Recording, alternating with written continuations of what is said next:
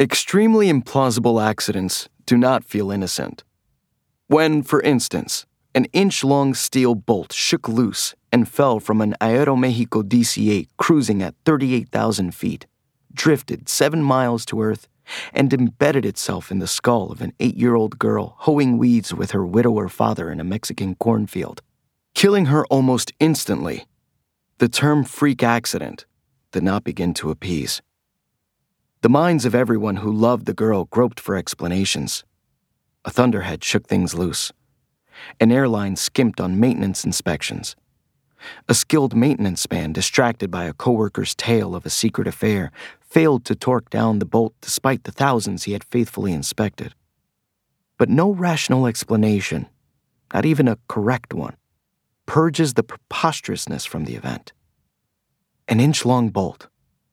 7 miles. The perfect timing. The tiny target. Chance veered so far out of its way to kill this child that some sort of premeditated attack seemed to have been committed. The question then became, by whom?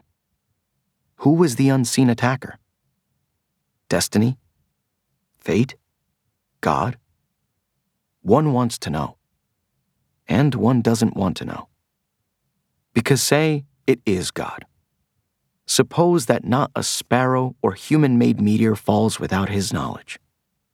Suppose the winds are his breath, and his exhalations oh so carefully steered the steel throughout its drifting, twisting, high-speed fall. Now say you're the girl's father. Suppose you call out to your daughter when she drops in the dirt, wondering what crazy game she's playing, smiling at her histrionics as she briefly writhes, then lies perfectly still. Suppose that, as the game grows protracted, you grow irritated, stroll over to her, and find the small, blood-filled cavity amid the raven hair you braided that morning. Suppose you look skyward as you shatter and glimpse, miles above, not even the departing jet, but only a fast-vanishing contrail. Now start trying to love that all-knowing, oh-so-careful God. Suppose you are the Jesuit novice from El Norte, summoned in the old Padre's absence to console the mourners at her grave. Suppose that, after heart-sick consideration, you fall back on your Jesuit training, draw a troubled breath, but try to sound confident as, in your stiff foreign Spanish, you tell the girl's father and handful of ragged friends, "Yours is a terrible loss. I'm more sorry than I can say. But God loves those he takes, as well as those he leaves behind. His purposes are beyond us. We must trust, even so, that all things are meant to bring us to holiness."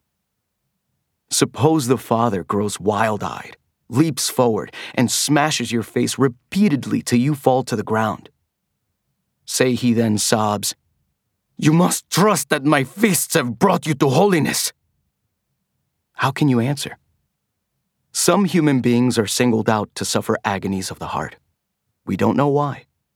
All we know is that any even slightly confident explanation or consolation we offer in Spanish, English, or any mortal tongue sounds glib in the face of every such event, and so merely insults the hearts in agony.